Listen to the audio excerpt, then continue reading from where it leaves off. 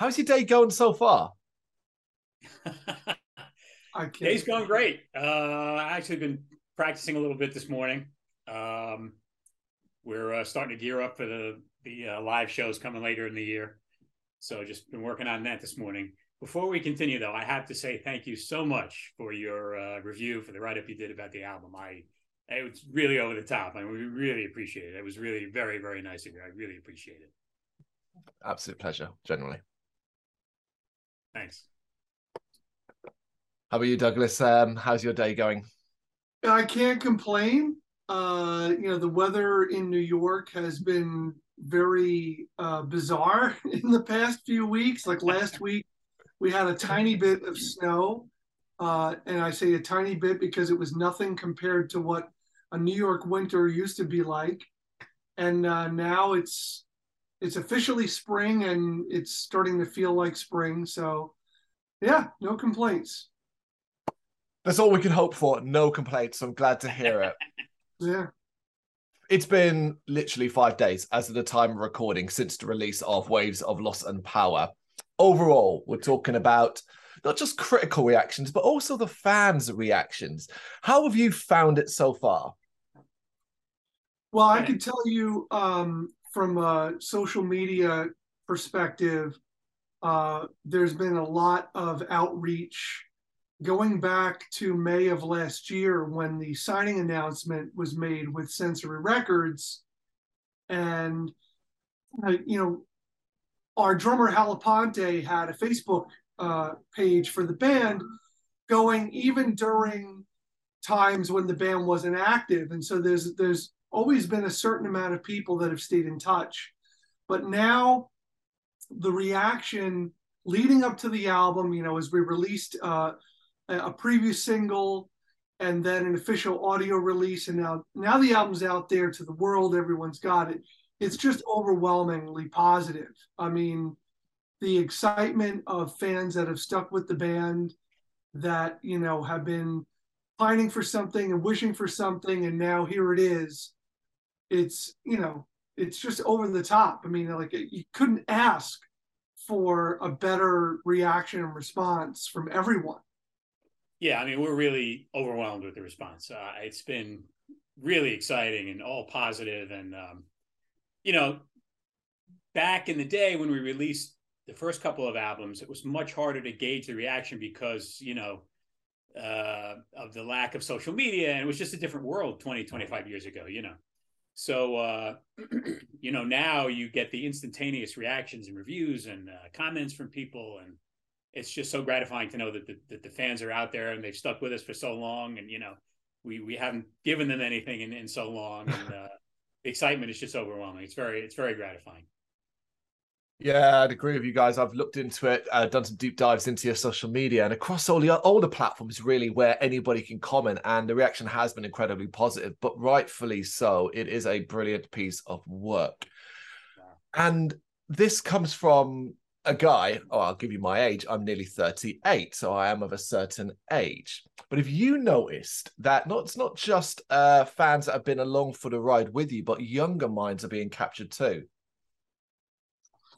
I haven't really had a chance to look at the analytics of that as far as age and location, but I mean, that's great to hear. Obviously we know that, as you said, this style of music definitely appeals to typically a certain age group and a certain bunch of people that love progressive rock. But there is, like I said, there are new generations that are experiencing it, and there's a whole new wave of bands that are out there, continuing to do progressive and add their own contemporary spin on it. So I'm just happy that people care about a band that's playing and singing for real, and putting in the 10,000 plus hours that it takes to get there, to be able to do it, because obviously technology is on the side of the musician, not always in a positive way, in that with the first time I ever did a studio recording, it was on tape and there was no punching, right? It's like you've got to be able to get through the song from the beginning to the end and hopefully not make any mistakes. And if you do, it's like, all right, start again. And even with the tools that we have, I challenge myself to do as little fixing or punching as possible. Like I feel dedicated to the idea that like I want to do it for real. Yeah, we're kind of old school that way. I mean, I agree. You want to be able to really execute the parts without too much technical assistance.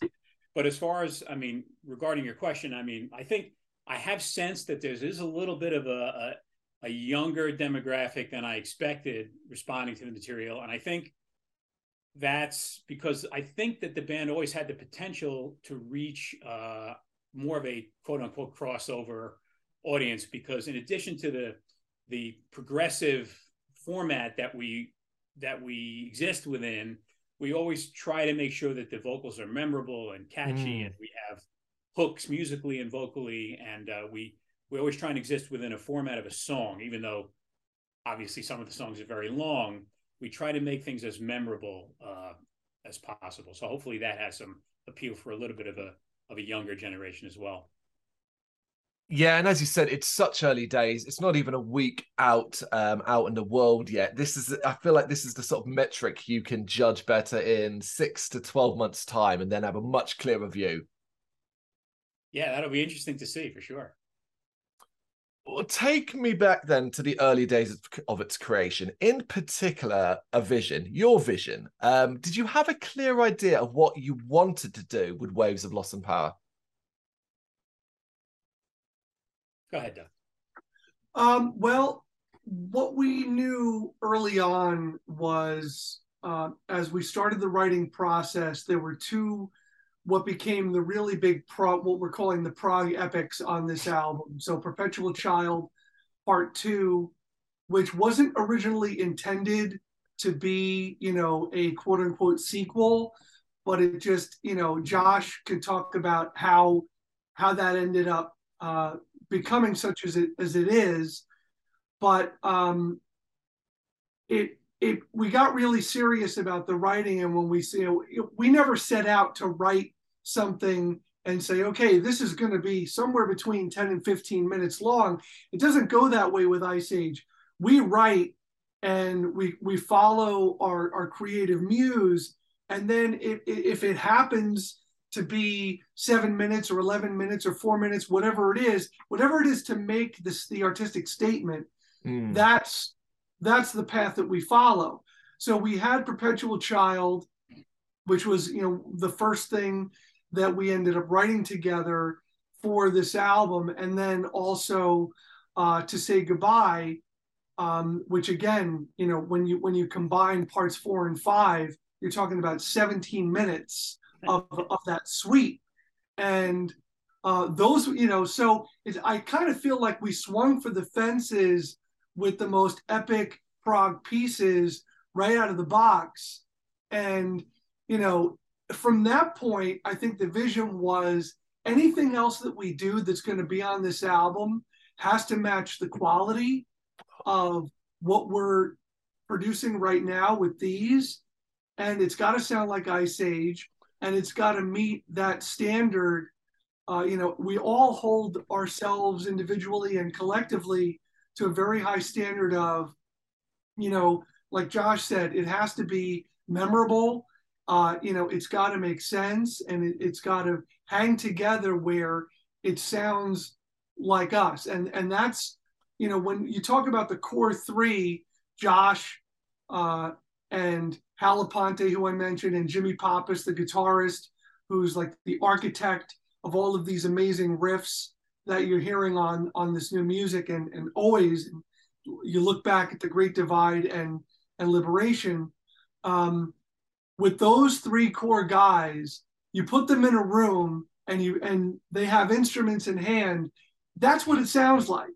Like there's nothing contrived about it. It is just naturally and organically, they start playing together, and it's Ice Age. That's just what it is.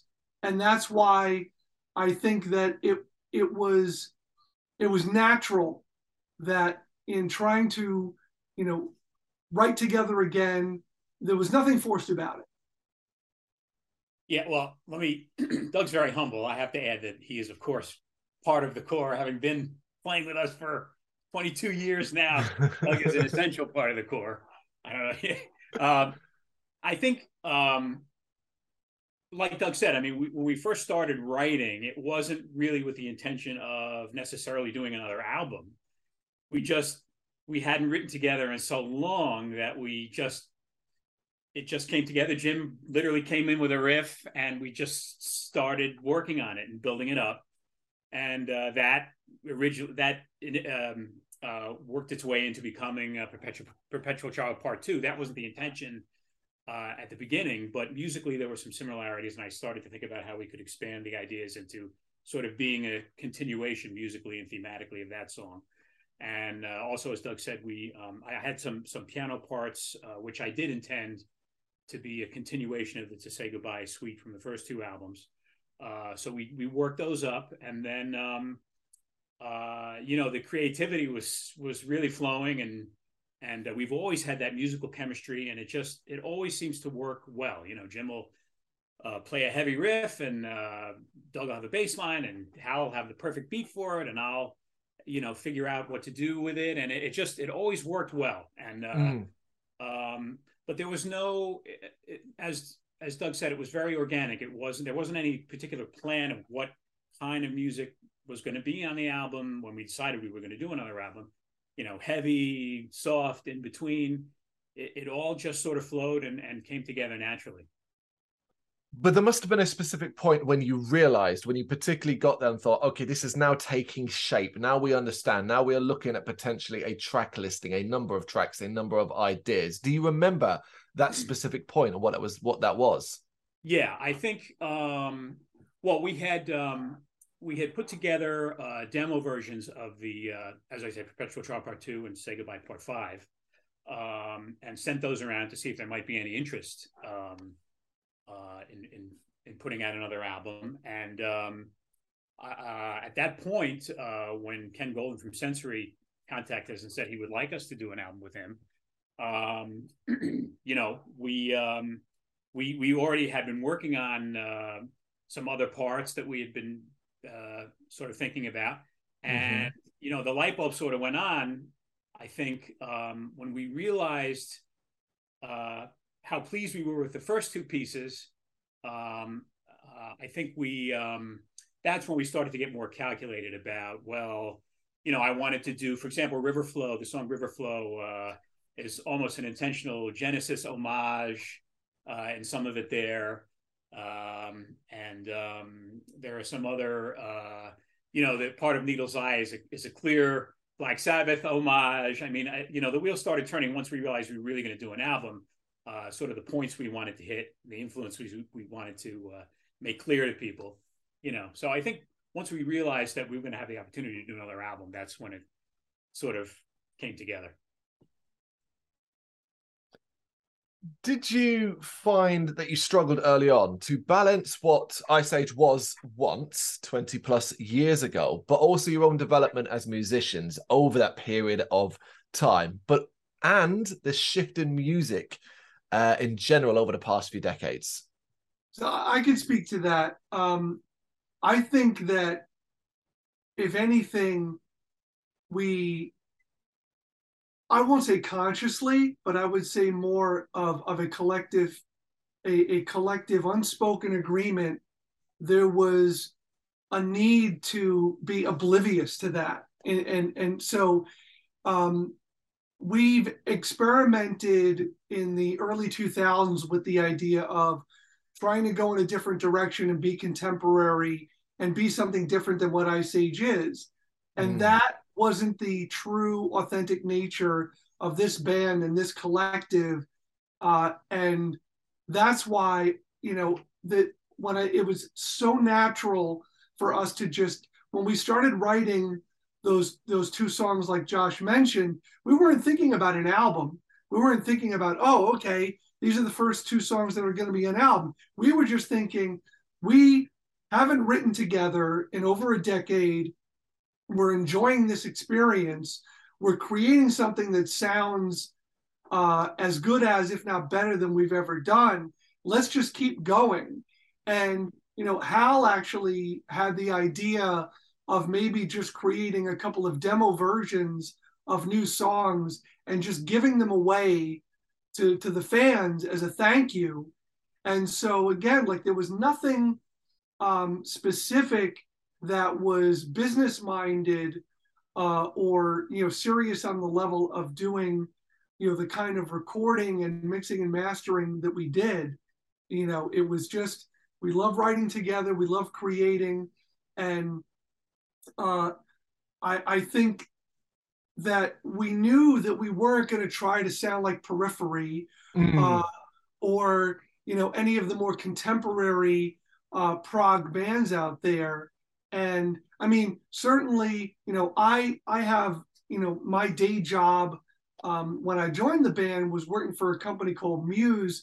So I was in the media information business for music and other entertainment products. So I've always had a foot in the music business, and I've always paid a lot of attention to what's happening.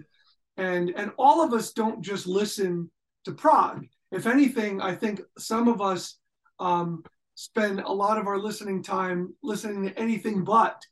So there is really a sonic stew of influences that come into who we are and what we do.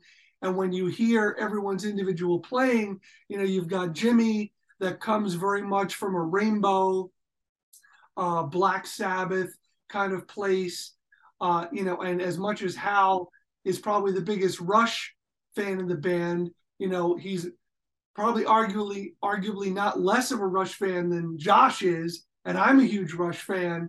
And so obviously there's gonna be pieces of that and flavors that come in. But you know, Hal, you know, as technical as Hal is, he also has a very you know, there's a heavy rock thing there and there's a funk thing in there. You know, I love R&B and funk and Motown. And you know, and Josh has a whole classical music background from before he ever got into rock. So, you know, you've got all of this coming in, but none of it was, okay, we have to sound like old school, or we have to sound like old school. It was like, no, screw all that, set all that aside. Who are we? What do we sound like when we get in a room? And we just let that happen. And that's what you have. Yeah, it was a very organic process. It really was. I mean, there was no calculation. We were just so hungry to write and be creative together because it's such a unique experience for all of us. We get such joy out of it. And yeah, of course, you know, as you mentioned, I mean, the passing of years and life experience and all those things and the change in the way we play, all of that sort of came together in the stew, and it just, you know, it really is a magical process when the four of us in the room together playing. We get a lot of joy out of it, and I think that comes across on Waves of Loss and Power. Did you find you ended up putting some limitations on your own level of experimentation and creativity when it came to fully deciding that it was going to be an album? E.g., did a lot of things end up on the cutting room floor? Yeah, there's a good amount of material that, and not because we didn't think it was up to standard. I mean, we just hadn't worked it up enough. You know, I mean, you know, when you realize you've got to deliver an album within a certain time frame, you've got to make these difficult decisions. You know, I mean, songs are like kids, right? You love them all, and you know they're all different and so forth. So yeah, we have material that's sort of half worked up and still percolating, and we'll in the very near future get back to working on that stuff. But yeah, those decisions are hard. But you sort of have to say, okay, I love this piece, but we're gonna save this one, and we're gonna save this one, and let's focus on X, Y, and Z. And those are the decisions that go into you know, an album. The first album we did, Great Divide, was like 75 minutes. You know, and I just you know, that's a little excessive. Even an hour album these days is considered sort of long. So we wanted to keep it within that range, I think. You're conscious of attention spans these days. Have to be. Sure. Yeah, you have to be. I mean, listen, we live, you've got the TikTok attention span, for, I have, my son is going to be 11, and that's, when you think about like, you know, the limitations. I mean, like, I think when Instagram first came out, the length of a video that could be posted was a lot shorter. And so, yeah, I mean, we have to be conscious of all of that. When we're trying to make the most of promoting this album across all those platforms. Yeah, it's bad enough some of the songs are 15 minutes long, right? But I mean, that's a prog sin. There's no way around that. So yes, it's almost an expectation. And I'm glad you right. kind of segued yourselves into social media, because this one is always one of my most fascinating questions, to converse with such a wide array of bands from ages and locations to get their opinion on. So I'm fascinated to hear yours. A lot has changed in the industry since, go back to 2001's Liberation, for example. So the social media demand, the expectations of you always being online and delivering something, obsessions with streaming numbers. Do you think you have got a good handle on this aspect? I think we do. We're handling all of that pretty much in-house at the moment. Streaming numbers are important, but the other thing is that the old school prog fan are still very much attached to physical product. I know, everyone in this band, aside from being a musician, we're all big fans and collectors of music. We love music. We love the bands that we love. And, if I follow somebody in their career, take a band like Fate's Warning, I own every one of their albums. And then when they put out an expanded edition, when they put out the 40th anniversary Rush expanded editions with the extra material, I have to have that and I want that. So yes, streaming numbers are something that we look at, and it's the first time that we're really in a position to even be considering that as a band, because our stuff is everywhere that it can be streamed. But we're still selling CDs, and we hope someday that vinyl could be something that Ice Age has out in the universe as well. I mean, I'm sure you've heard that statistically vinyl outsold compact discs in 2022. So, I love and I miss that experience of, getting something on vinyl and reading the liner notes and appreciating all of the art in those dimensions and, in that capacity. But, yeah, that was sorry. Go ahead. I was going to say that was such a big part of the experience. I mean, that's just our generation. I remember, going to the record store and buying, like, say, Rush's Grace Under Pressure, and looking at the cover and holding it in my hand and ripping off the plastic and looking at the sleeve and the lyrics and all of that. It's the tactile experience is such a part of it. It was such a part of growing up, and I think it's unfortunate that younger people miss that part of the experience. It's sort of the falling in love with the music and the band. It's the scattered focus these days makes that kind of experience much more difficult. And as you say, the generally shortened attention span that we all suffer from these days because of technology. No, I completely understand. I don't do well at remembering artwork when I see it in the streaming, but I can still remember the very first single I ever picked up that was in a gatefold CD box and folded out to 3 panels. I can picture that in my head, and I would have been 11 then. Yeah, right. I remember the first CDs that I bought, and they came in the long boxes, and the whole reason that they created the long box was because when you needed to rack the product, because they didn't want to have to redesign all the racks in the record store, 2 long boxes side by side would fit where a vinyl album would fit. So, and then, so for the longest time, they would do the long boxes, and then eventually they redesigned the stores as things got away from vinyl and more to CD. and everything was racked for CDs. Yeah, and I think we all had a pile of those long boxes at some point. Oh Because yeah, it was like that was like the album cover. You know, what do I do with this? I mean, yeah. I never wanted to get rid of those. right, exactly. Because there'd be elements of the artwork that you otherwise wouldn't get in this tiny CD booklet. But you know what as much as it's streaming is a blessing and a curse, one of the things that I think is cool about Spotify as an example is that you have this opportunity to do a visualizer functionality where you can either have animation or you could actually have the music video be part of the presentation right within Spotify. So that is that's a cool thing. Yeah, of course, there are positives to it. And ultimately, as well, it's getting your music out quicker and faster to the whole world than that you could ever have imagined 20 plus years ago.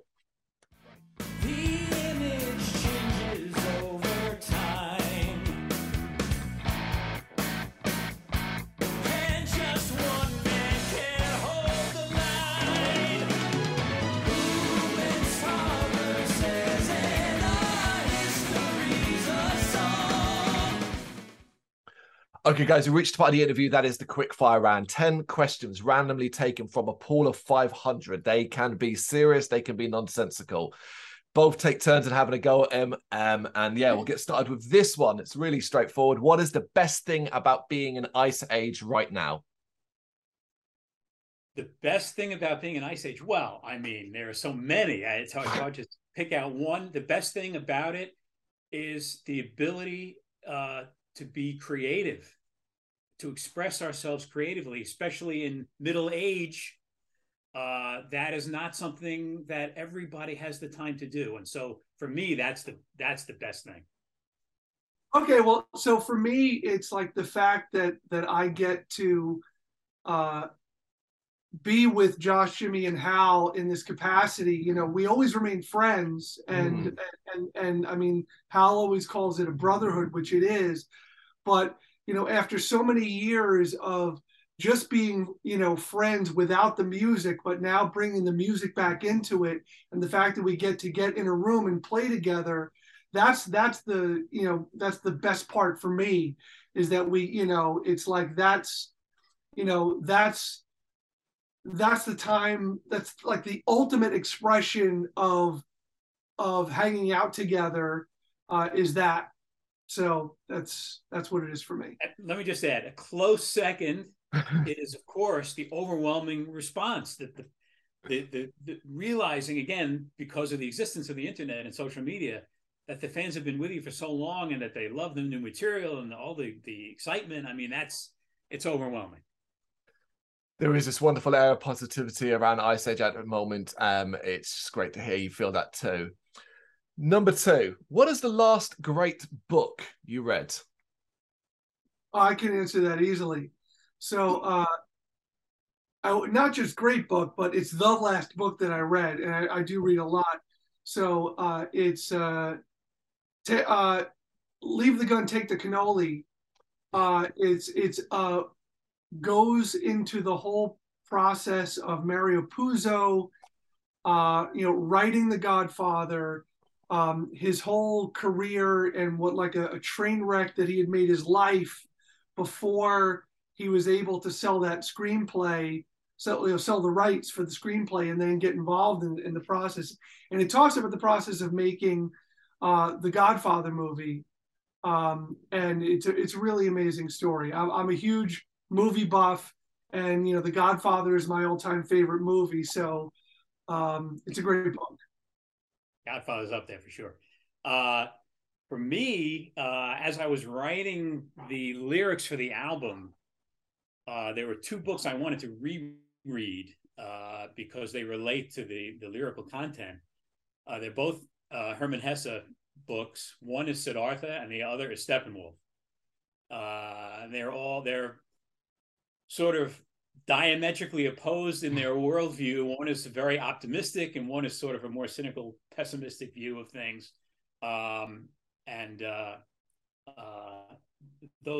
It was really interesting not having really read them for a couple of decades to see how my perspective may have changed a little bit on them from when I originally read them when I was in my 20s, for example. But without going into too much detail, Steppenwolf, for example, is about a very sort of world-weary, middle-aged, pessimistic guy who's trying to learn how to laugh and enjoy himself again. And Siddhartha, of course, is about the young Buddha experiencing the world and love and all of these sorts of things. And basically, at the end, he sits and he realizes that all he needs really is to sit next to the river and listen to the river speaking to him. And that, of course, is obviously a part of the song River Flow. So yeah, it was wonderful to read those books again. Which one? You've got to choose one. Oh, Steppenwolf. Oh, there we go. Sorry. No, I was waiting for it. I wanted to get there. All right, next one. What is a meal that you think you make better than anyone else in the band? Oh, I can answer that. It would be penne alla vodka. So I had a whole time in my life, in my younger years, and when I was going to school, that I worked in pizzerias and Italian restaurants. So I had a few different people teach me how to make Italian food. So like, there's a lot of different Italian dishes I can make, and that one is probably at the top of the list. I am a pretty hopeless cook. I am hopelessly incompetent when it comes to cooking. I would say I've tried to cook fish in a sophisticated way, like some mung chung, which is a cold water South Pacific fish. So I think I could pull that off better than anybody else in the band. Oh, wonderful, wonderful. Name a movie soundtrack that you simply adore. So for me, I guess the first one that I really connected with was the John Williams score of the first Star Wars movie. That like just blew me away. Yeah, that's the first soundtrack album I ever purchased. Oh, wow. There are so many. I was such a huge fan of soundtrack and film scores growing up. I'll give you maybe a sort of obscure one. The 1976 remake of King Kong by John Barry. Oh, wow. That score I fell in love with when the movie first came out. I think I was like, 10 years old or something like that, or a little younger than that. And I actually just purchased it on CD a few weeks ago. I've been listening to it like crazy. So that's a strong one. Amazing.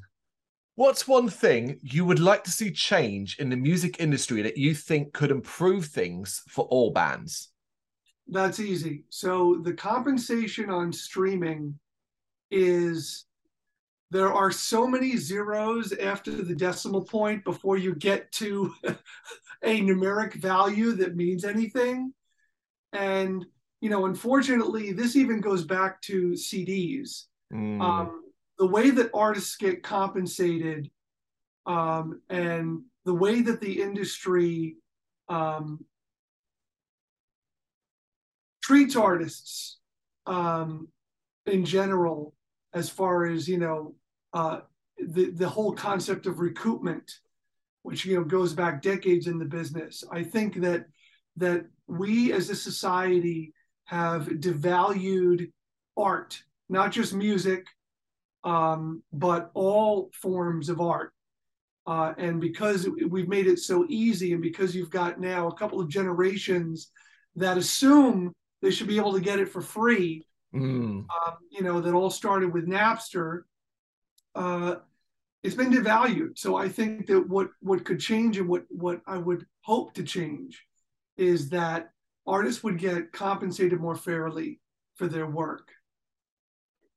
My answer would be almost identical. I think Doug put it very well. I think the compensation model for musicians and artists in general has to be changed. It has to be improved.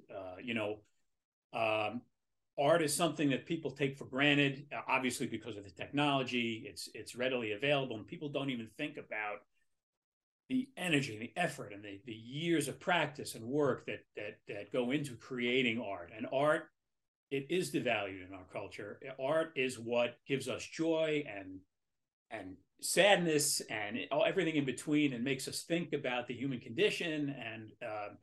And it's extremely important that those who create it should be compensated fairly for what they create.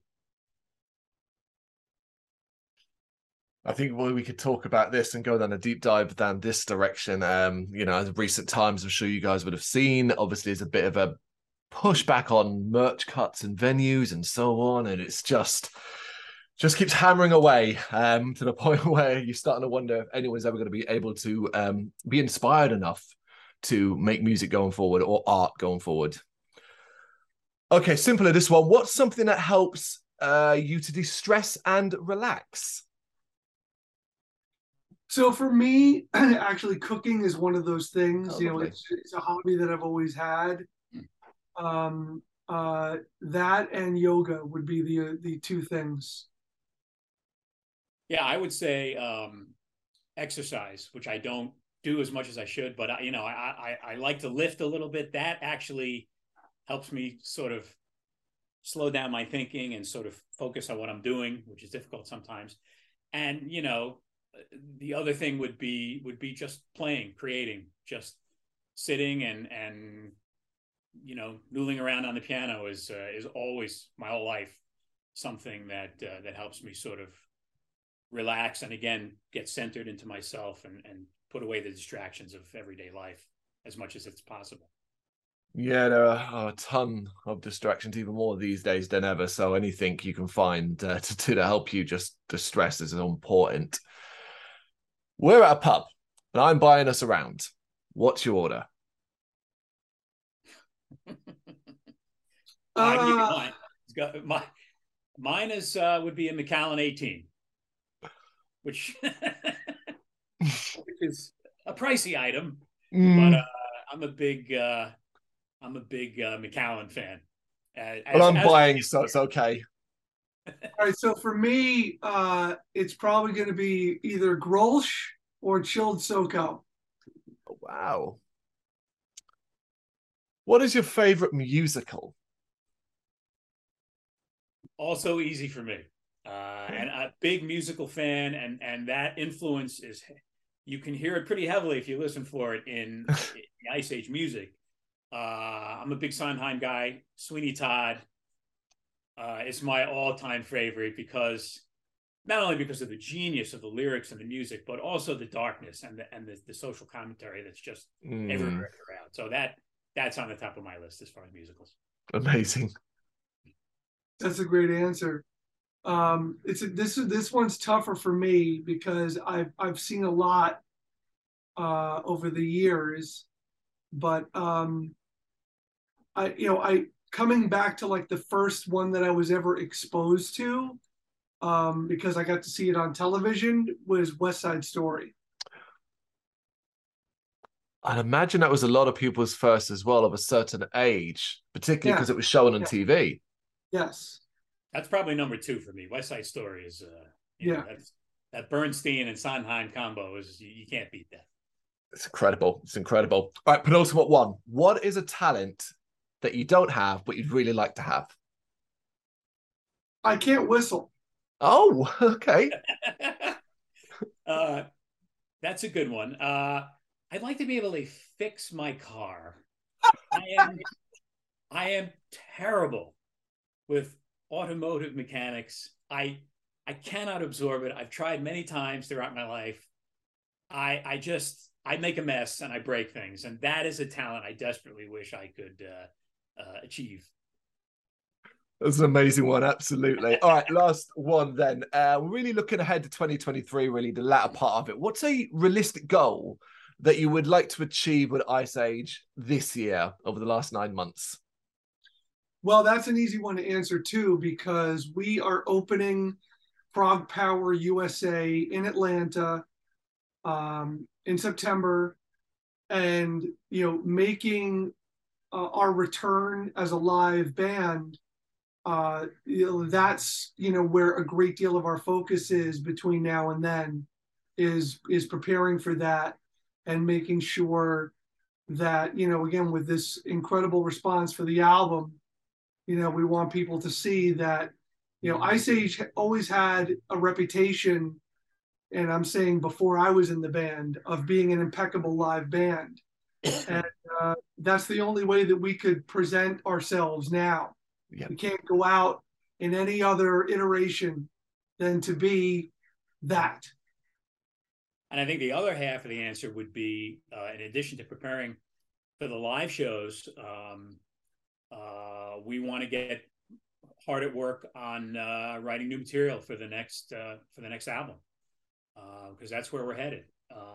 You know, and like I said, we do have a lot of material that didn't make it onto Waves of Lost and Power, but you know, we're pretty thrilled about all of it. And so that's in addition to preparing for live, we want to, I'd say, get a good chunk of the next album written by the end of the year. That's fantastic. And I cannot wait to see what happens over the next 9 months and further along, because it is, as we said at the very start of this interview, been less than a week since Waves of Lost and Power has been released. But I do urge everybody to go check this out. It is a spectacular release, and I wish you all the success going forward, gentlemen. Thank you so much for taking the time to do this. I really appreciate it. Our pleasure. Thanks so much for having us. Thank you very much for watching. If you liked what you saw, please help us out by giving us a thumbs up and hitting that subscribe button. If you really liked what you saw, consider donating to keep the website and channel running by buying us a coffee via our coffee page or picking up some merch from our Big Cartel store. You can check us out on GBHBL.com, as well as via our social media, Facebook, Instagram and Twitter, as well as listen to our interviews via SoundCloud, Apple Music and Spotify. Just search for GBHBL. Games, horror and heavy metal. What else is life for?